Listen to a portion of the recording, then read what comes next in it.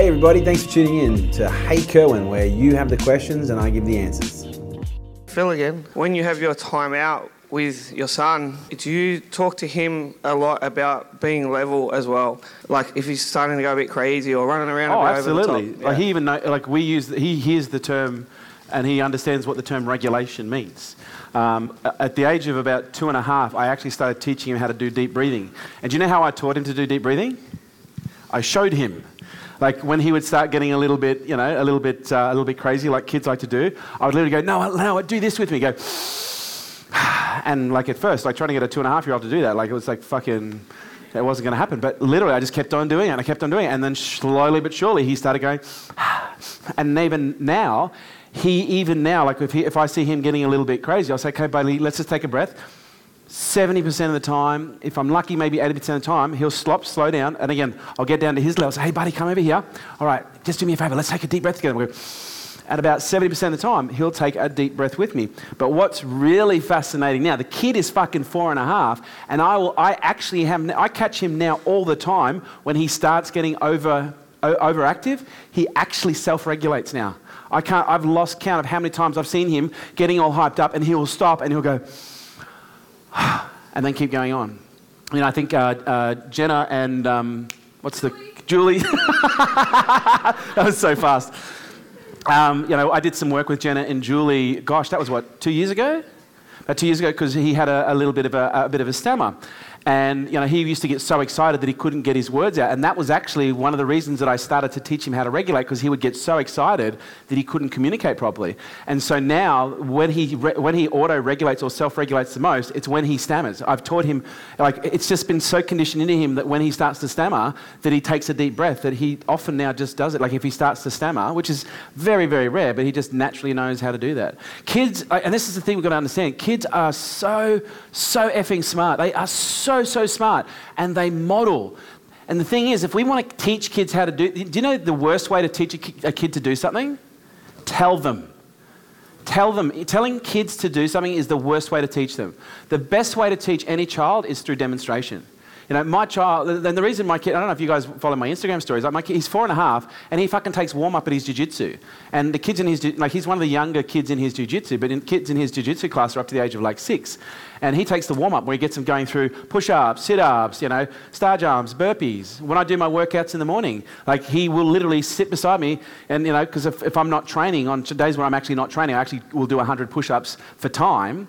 And he'll get in there with me, and he'll count me, and he'll, sit there, and he'll be like, his push-ups are he does quarter push-ups, but he gets in there with me. And so what's interesting is I see him modelling that behaviour with his friends. I FaceTime him twice a day at the moment because he's really missing me quite heavily at the moment. And so whenever I get on the phone with him, it's interesting. In the last 3 days, and the 6 times that I've spoken in the last 3 days, 3 of those times he said, "Daddy, watch me do push-ups," and he'll drop on the floor and start doing push-ups. And normally he asked his mum, he's right into Kickstart My Heart at the moment, like fucking Motley Crue. Did anyone see my Instagram story the other day? It was in the morning, at 8 a.m. and he's singing, Kickstart My Heart, hope it never stops, whoa, yeah, baby. And then there's another one at fucking 10 a.m. and he's still singing it. And then there's another one at 11 a.m. where we're going for a run together. We go for runs together. We ran to the shop. He sang it to the whole way. He models. And he'll ask me to put that song on because that's our workout song. And so whenever he hears that song now, he wants to work out. Man, kids are fucking smart. Hi, Kerwin. I'm Annie. Hey, Annie. Hi there. What are you manifesting for yourself for the next 10 years? What I'm manifesting for myself for the next 10 years right now would be greater health. And I almost feel like I'm ready to manifest a great relationship. I've really been putting a lot of work since the separation with my wife. I've been doing a lot of work on myself, and I really, for the next 10 years, I want to make sure that I move into the next phase of my life in a very healthy relationship. And the best way for me to do that is for me to just do as much work on myself as possible to get me to the point where I feel like I'm ready for a next relationship, if that makes sense. The relationship I had with my wife, I felt very ready for that relationship, and it gave me exactly what I needed at that time. But it also showed me parts of myself at the end of that relationship that still weren't healed, that were brought to this. And that's what I honestly believe, that some relationships serve as a purpose. They bring our issues to the surface so that we know that we've got stuff to work on. And for me, I'm very incredibly grateful to Kristen. I still love her dearly, because she's brought a lot of stuff to the surface that I'm now actually getting to deal with for the first time in my entire life. And so for me, in the next 10 years, I'd love nothing more to find a relative healthy balance, which I think is a fucking myth, like our boy Mr. Goggins.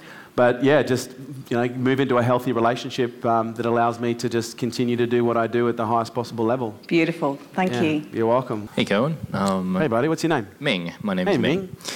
My question is, what piece of advice would you give to somebody who is just starting their business and doesn't have much experience in running a business or anything like that? Be a sponge. And honestly, and this is for you, right?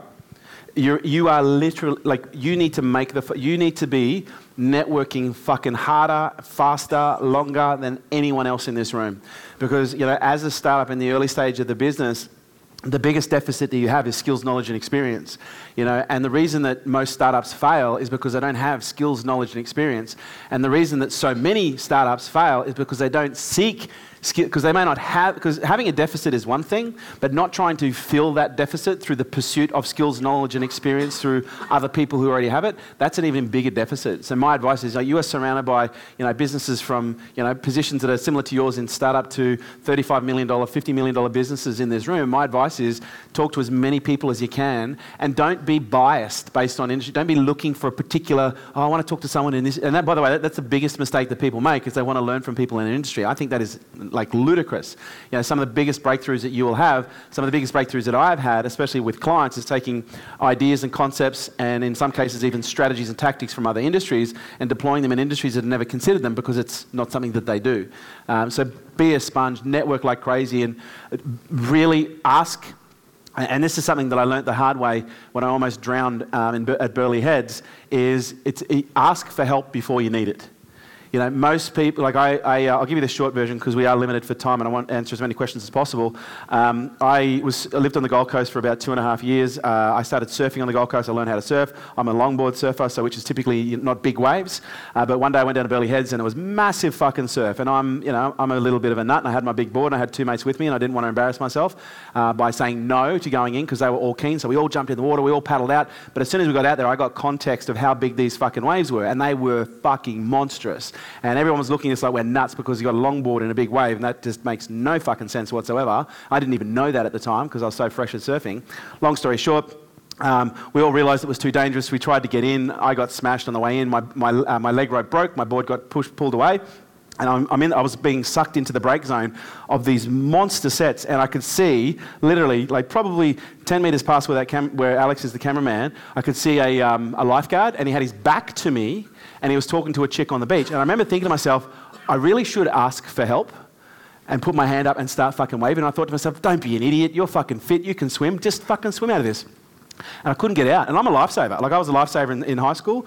And I know the drill. Just fucking stay calm. Allow the rip to pull you out. But I was in a fucking washing machine. And I wasn't getting out. And I remember just thinking at some point, okay, now I need to ask for help. And as soon as I realised I needed to ask for help, I went to put my hand up, and my whole body went into cramp because I'd been burning so much lactic acid and I had so much adrenaline and so much cortisol. My body literally went into cramp, and I was like, fucking hell. I'm like I don't know if you've ever been in that position before where you can't move, and you're like going to your body, fucking move, and the body's going, eh. And I literally started to panic, and I fell below the waterline, and literally as I fell below the waterline, I saw the surface of the water just getting further away. And I remember looking up, and I remember clear as day thinking, not like this. No, I don't want to be remembered as the fucking idiot who went out on the big waves on a big board in big waves. No, I remember just thinking, I didn't think that, but I just remember thinking, not like this, not like this. And then I saw this hand come down, literally through the water. It's like, the oxygen, the air was streaming off the fingers as he came down, and it grabbed me by the fucking scruff of the hair, pulled me up over his board, young kid, paddled me in, put me down, paddled out, got my board, brought it back in, put my board down. I'm fucking coughing up fucking seawater, and I'm splurting, I'm crying. I was fucking in shock. And then he just jumps in the water and fucks off. And I remember, it was just like it was nothing. And David was his name. And I just remember thinking at the time, fuck, I nearly died. It was like, I know I nearly died. And that was fucking close. And that was one of those moments where I was like, I really should have asked for help earlier. And I always use that story in situations of business because most people don't ask for help in business until it's too late. Most people don't ask for help with their health until it's too late. Most people don't ask for help in their relationship until it's too late. And so I really try and I'll be honest with you, more than anyone, I'm not fantastic at asking for help. You know, I'm the kind of, I'll fucking get it done kind of guy myself. But I've learned when you're in trouble, ask for help before you need it. Ask for help before you're below the waterline. So my advice to you, network like crazy, absorb, but ask for help before you need it. That is the best time for you, my friend. Awesome. Thanks, Cohen. You got it. 1, 2, 3. All right, Blue. Hey, Kerwin. It's Greg here. Hey, Greg. Kerwin, we see a lot of your 1%ers. So you've got a little bit of air stuff that floats up behind you in the office. You do your intermittent fasting, a lot of fitness stuff. What's your 2%er that's external to that? So I see you've got a mat thing that you lie on with goggles on, and I know you were going to buy a water thing at some stage. I've got a list here. You know, you do your ketones and your supplements. So what is it for you that gives you a bit more externally, that we can all just go out there and buy tomorrow and we've got 2% more? Like a 2% versus a 1% strategy. Okay, that's really interesting. So I would probably, I'd classify intermittent fasting as a 2% strategy. I'd classify meditation as a 2% strategy. Yep. I would classify, good nutrition, health and exercise as a 2% strategy. So they to me are probably my fundamentals. Would I say the mat is a 2%er? Like I use what's called an IMRS mat, which is technology that was developed by NASA for astronauts. Because when astronauts are in space, they're actually removed from the magnetic field and the polarities of the Earth. And what a lot of people don't realize is our body was designed to live on Earth. Our body wasn't actually designed to live in fucking Mars or in space. And when we actually take our body away from the electromagnetic field that is the Earth, all of our organs, all of our body has been tuned. Like, consider the Earth as like this massive humming, gong, and it's making this gong, and that gong noise radiates and resonates through your entire body, creating a frequency within all of your organs and your different organs. So all of your different organs have a resonance frequency or a bioresonance frequency that has been created and affected by the Earth's magnetic field. And what happens is when we become, when we get exposed to, EMFs and other forms of, electromagnetic pollution and just, toxins in the air, different organs start operating at different levels. And what happens is the bioresonance or the resonance, the frequency of the different organs starts to be affected, and they start to then affect the whole resonance of the body. And so what the mat does is they used to use it for astronauts because astronauts would go into space and they would be separated from the Earth's magnetic field and their bodies would start to break down. Their bone density would start to become lighter. Their muscles would deteriorate. Their joints would deteriorate, and they'd come back and they'd be weaker versions of themselves. And so NASA devised the technology to simulate and replicate the frequencies of the Earth to give them a baseline to help recalibrate and create almost like this tuning fork for the body, which eventually became like a tuning fork for the organs to create, a baseline resonance for health. But what they discovered in the process is there's different frequencies that actually affect different illnesses, different conditions, and so the mat itself, it's an incredibly intelligent piece of kit. Like it's like fucking $8,000 worth of kit. You have to get them sent over from Germany. It's not an easy. You can get cheap shit ones, but this one is like the bee's knees. But you can literally get it to treat everything from tachycardia to irritable bowel disease to different forms of cancer. It really is an incredible piece of kit. And I find for me, I also use it with the goggles, which are what are they called? Sorry? Bono. Yeah, the Bono goggles. Yeah, fuck you, mate.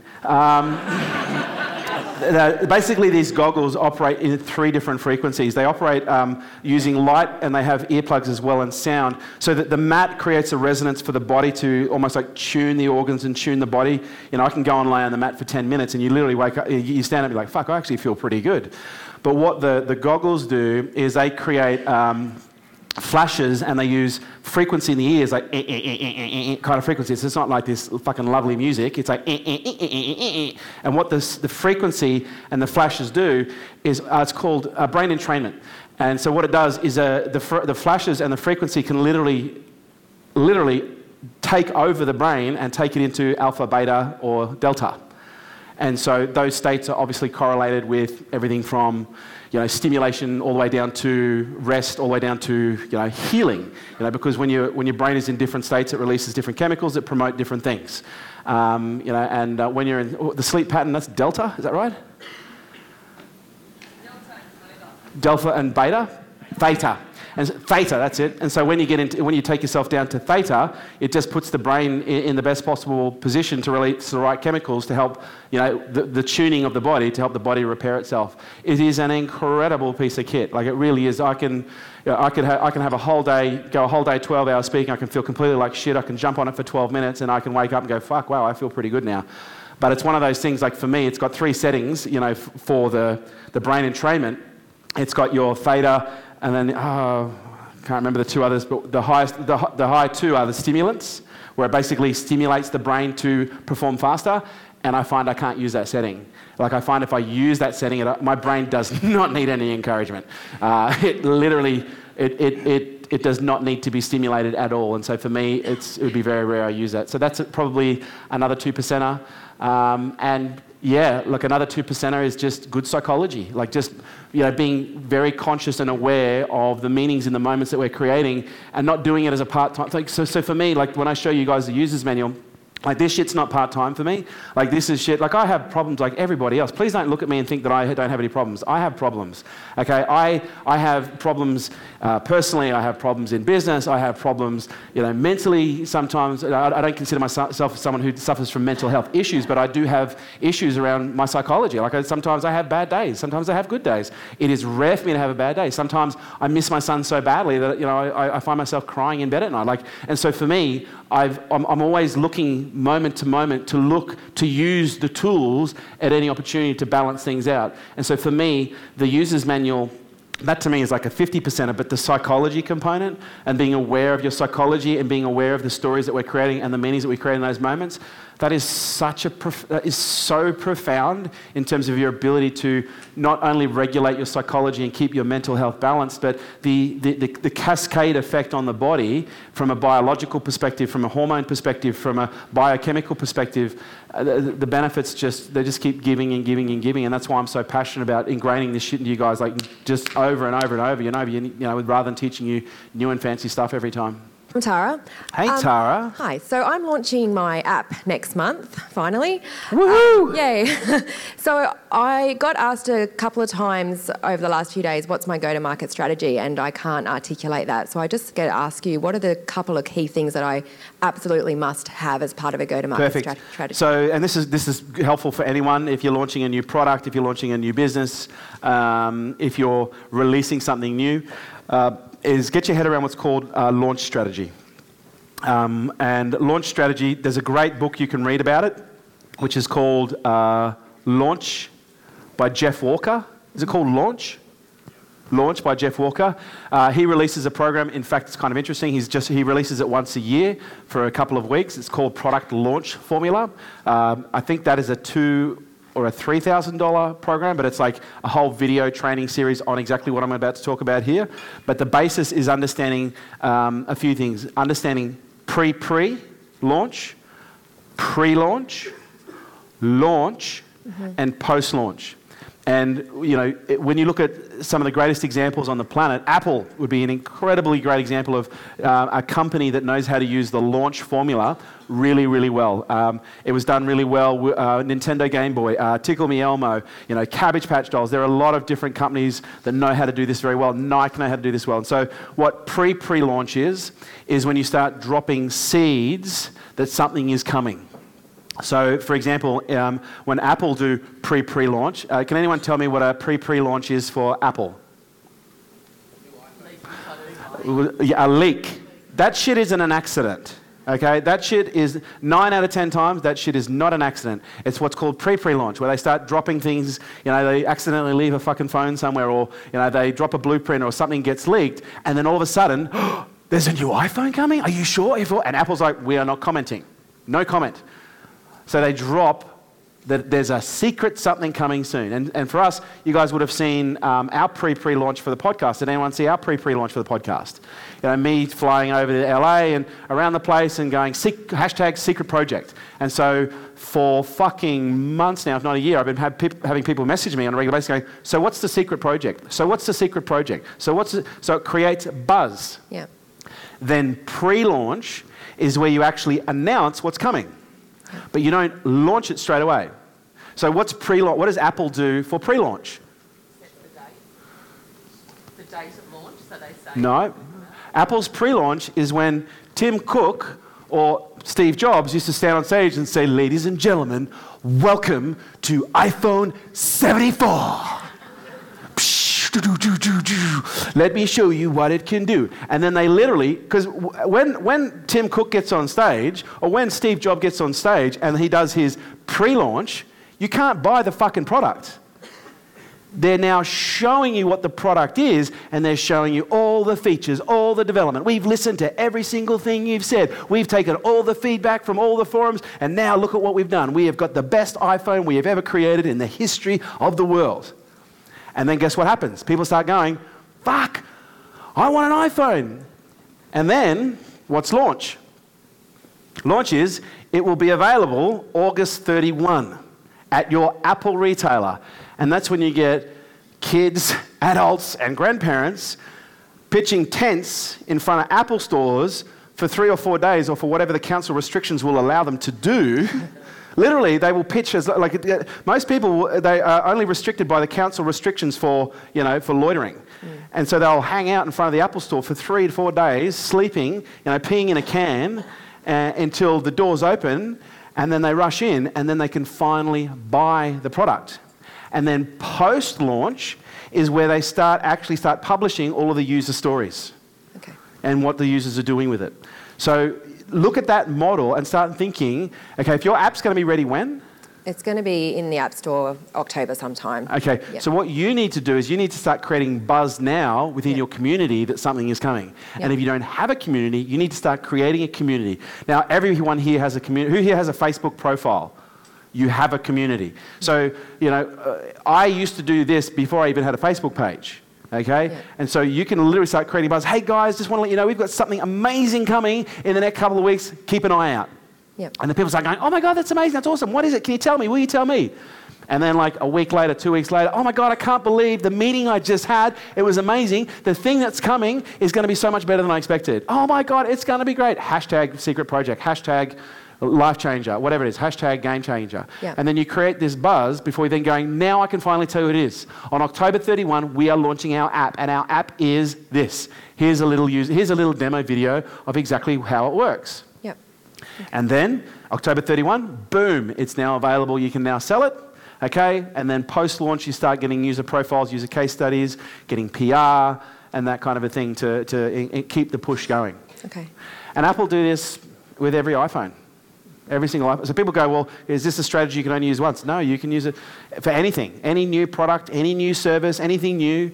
If you've got a database, you can do the same promotional schedule in the database. It doesn't have to be just on social media. It can be email-based. Apple do it not email-based. They're doing it at a mass media level. So just if you use that basic model, get the launch book. If you're really keen, get Jeff Walker's product. I highly recommend it. Yep. I get no financial kickback from that, but I do think Jeff is responsible for about, I don't know, I think last count it was $750 million worth of launch. Wow. Not just from him, from other clients that he's worked with in the last, I think it's about 10 or 12 years. Okay. Yeah. Thank you. You got it. 1, 2, 3. Was that helpful? Yeah, that was cool. Okay, go Blue. Hey, Kevin. Just had a question. Who are you? What is your name? Lena. Hi, Lena. Hi, everyone. I was just curious to know what you say to yourself when you are at your lowest point, and when the shit hits the fan, and you need to get out of that hole. I literally go to the stories that I know are going to lift me up. You got this. You can do this. Keep pushing. You are an animal. You are a beast. I don't know if we've ever published any of my workouts where I'm fucking yelling at myself, but that's me doing it on the outside. But there have been, I can tell you right now, even just in the last, I even said this to you and Diego, the last like I think when we spoke the other night, like something that some of you may or may not know. I got, and again, I don't like labels, but if we're going to, just for context, I'll give you a label that was given to me mid last year. When my wife and I separated, we got separation counselling because I wanted to keep it as healthy as possible. I want to make sure it didn't fall apart. And so we had a number of sessions with this incredibly bright therapist. And after the 4th session, she said, look, I would really love to give you some healthy feedback if you're open to it. I said, yeah, I'm totally up to it. She goes, well, I'm not sure if you're aware, but you've got undiagnosed PTSD. And I remember at the time thinking, don't you know who the fuck I am? I'm like, I ain't got PTSD. I'm telling you right now, I ain't got PTSD. And I didn't say that to her. I was thinking to her, I was just like, oh, that's very interesting. Okay, let me sit on that for a moment. And I went away, and luckily I started to research PTSD, and I started to research it, and I started to talk to other people. I just naturally, as a coincidence, I started to bump into people that were PTSD in treatment. And I started to talk to these people, and I said, tell me about your experience with PTSD. What are the symptoms? What are the episodes? What are the experiences? And they started to tell me, and I started going, fuck, I've got PTSD. And what some of you may not realize, like I've actually conducted full events in a full-blown PTSD episode. Like I think, I can't remember which NISI it was last year, but was it December? No, I think it was, I can't remember. It's the one of me, there's a video of me literally in the green room and I've got a fucking sheet, like a blanket over my head. I got triggered through something that happened in my personal life. And when you get triggered for a PTSD episode, you basically go into atrial fibrillation. And I delivered a NISI with a heart rate that didn't get below 100. Basically, I had 100 to 120 beat heart rate for about 5 days. And for 3 of those days, I was delivering a NISI. And so just imagine you're having the worst possible panic attack that you can possibly have. Your heart is pounding out of your chest. Your whole body just wants to shut down. And I had to deliver a NISI. And I fucking crushed it. Absolutely fucking crushed it. And the only people who knew what was going on were, for the most part, people who either knew me really well and they could see the signs, or they were actually behind the scenes. But I literally, and do you know what I did to get through that? I used the user's manual. I meditated I literally was meditating for, trying my best. And I imagine this, I was trying to meditate and my heart rate was so high that every time I tried to meditate, I'd start to go down and then I'd literally go, because my body was throwing me out of meditation. Like my body was so overstimulated, it was throwing me out of meditation. And so I was using the meditation. I was using the psychology tools. I was regulating like a motherfucker. I was being conscious of the triggers around me and limiting my exposure to anything that was going to trigger me. I was being very conscious of the language and the ego and how it was playing out. And I just kept on setting the intention to serve. And for me, what got me through that was my intent to serve. And I just kept on saying, I am your tool, I'm your weapon, I am your balm. Like just use me, I am yours, use me. Use me for what I'm here to do. And I just kept on asking for help to serve. It had nothing to do with me. I just kept on saying, I'm not here for me, I'm here for them. And yeah, we got through it, crushed it. It was actually, based on some feedback, one of the best NISIs we've actually ever run. So there's nothing new. I just use the tools and I use the language that is most supportive for the situation that I'm in. Does that make sense? And again, I hope in me sharing that it doesn't give you an opportunity to judge me, because I'll give you fucking plenty, but it gives you an opportunity to realize I'm just as human as everybody else. I really am. If not more human, because the reason I've got to where I am, and some people may have heard this before, you may not, the reason I've got to where I am, the reason I've developed these tools is because once upon a time, I was a kid with a lot of problems. I was a kid that was in a lot of pain, I had a lot of issues. I had a lot of stuff that I had to deal with.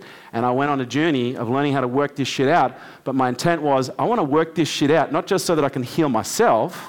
I want to work this shit out because I want to heal the world. Like that was my fucking operating system. And so as I was working my shit out, I was documenting. I was testing, I was measuring, I was going and trying different stuff, and I was, cross-pollinating stuff, and I was just trying to find stuff that worked. And I'm telling you now, the user's manual is what got me through. And I'm lucky, that's probably the worst episode that I've had from PTSD, and it was something that was quite traumatic that triggered that, but I just wanted to share that with you to give you context. I haven't had an episode like that ever, but it was just something that I think might be helpful for where some people are at right now. That's great. Thank you. Can I quickly just something short? I also wanted to know, what do you also tell Noah constantly apart from I love you? Like I tell him, I lose count. But I tell him, I have these things. You are, like, all the time, I go, Noah, you are so brave. Noah, you are so wise. Noah, you are so conscious. Noah, you are so smart. Noah, you are so, like, I literally, this kid is going to develop, like, such a powerful level of self-esteem because I am so conscious, like, I am so consciously programming his psychology right now. Like, this kid is either going to be fucking end up in jail as a criminal mastermind, okay, or he's going to end up doing something profound either at a small level within his own, within his own community or within his own family, or at possibly a global level. Because to me, it's the ultimate science project. And again, I don't want to say that to take the emotion out of it, but that's what we all are. Like we are all products of our environment. We are all products of our upbringing. And if you want to understand the impact of your upbringing, just look at the issues that you have and where you are in your life right now. And I don't say that in a judgmental way. I just say that in a, and I refer to the book by James Oliver that's about parenting that's called They Fuck You Up. And that in itself describes most adults who have issues. Those issues in most cases are a product of wounds that were developed in their early childhood. And so for me, my goal is to condition, program, develop, I'm creating a superhuman. And look, he may end up fucking rejecting everything, but what I know is I'm creating such a strong foundation at this point, no matter where he goes, I honestly believe his true north will be stronger than any other influence because he is just so programmed. So programmed. We all are. But just so that this doesn't sound like a fucking brainwashing exercise, because you might go, well, fucking give the kid free will. Look, we are all products of the suggestions that we were given by the people that were closest. You guys understand this, right? And so for me, it's just, it's a very conscious approach to parenting. Hope that helps. 1, 2, 3. All right, we'll do 2 more questions. We'll go blue, and then we'll go green. Stand up, introduce yourself. Hi, Cohen. My name's Fee. Hey, Fee. Thanks for this opportunity. You're welcome. I've got a 2-part question. Oh, here we go. Is that a fancy way of saying I've got 2 questions? Part A, Part B. So this morning we heard from the speakers there was a bit of a theme around hustle, grit, resilience. Resilience. Both had examples where potentially that hustle and that grit led to burnout, or even a universe giving them a significant accident that put them into a very receptive state. Yeah, shake up to wake up. Yeah. So what's the role of being yin or being in a receptive state to achieve a superhuman state? Yep. Rather than focusing solely on the hustle, the striving, the doing? To me, like if we really start to define superhuman nature, like a component of superhuman nature is vulnerability. And you only achieve vulnerability through wounds. And you can only be wounded through vulnerability. And most people, when they receive a wound, they don't become more vulnerable, they become less vulnerable. And in many cases, they lose the lesson that was actually there to serve them in the first place. So for me, have you heard of feathers, bricks and trucks? No. Okay, so when it comes to those situations that are there to balance us out, is that where the question is? I guess the question is this is part B. Okay.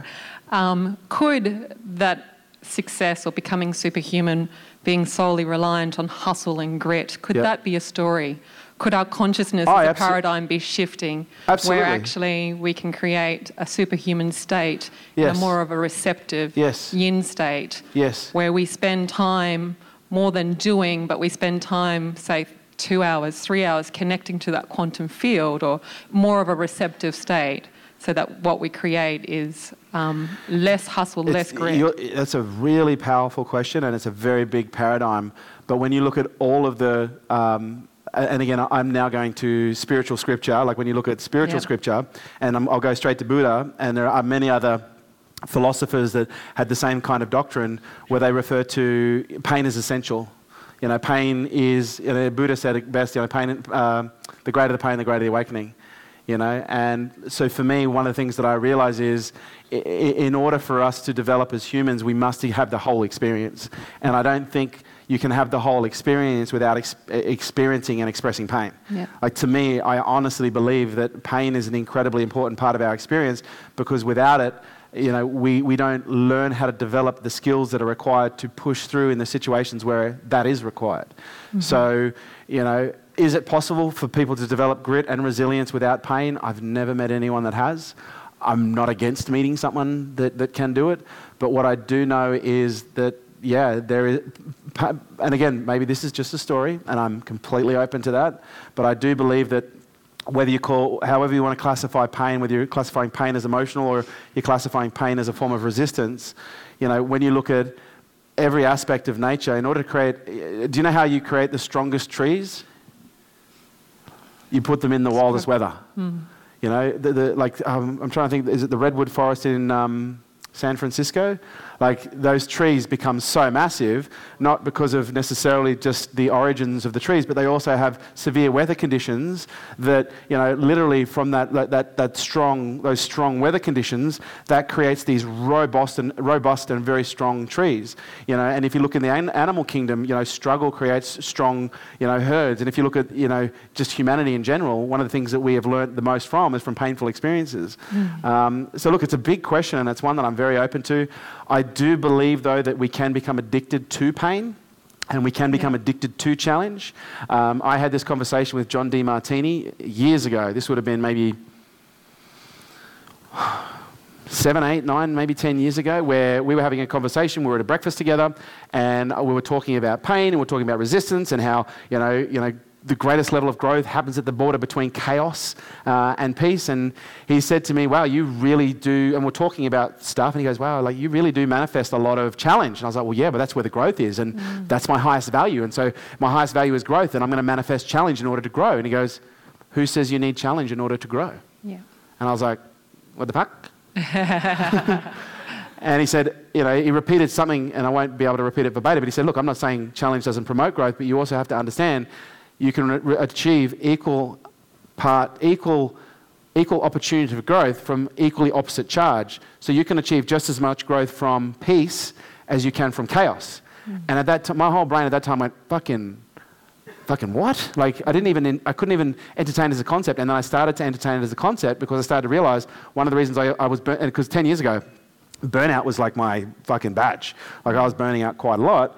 I was working harder than anyone. I was hustling harder than everyone. And so I started to realize, maybe I don't have to hustle so hard. And I did start to pull back. And I honestly don't know whether or not I would have got there without that level of hustle in the first place. And that's what Goggins was saying. Yeah. He was saying that, often in life, it is through the pain and through the stuff that we go through that our path is actually revealed in the first place. And I honestly believe that's been a big part of mine. But I'm very grateful for the fact now that I am aware that I don't need to manifest chaos to have my needs met. I can actually grow in a nice, peaceful relationship. I can grow in a nice, peaceful business. I don't need my business falling apart in order to grow. I don't need my relationship falling apart in order to grow.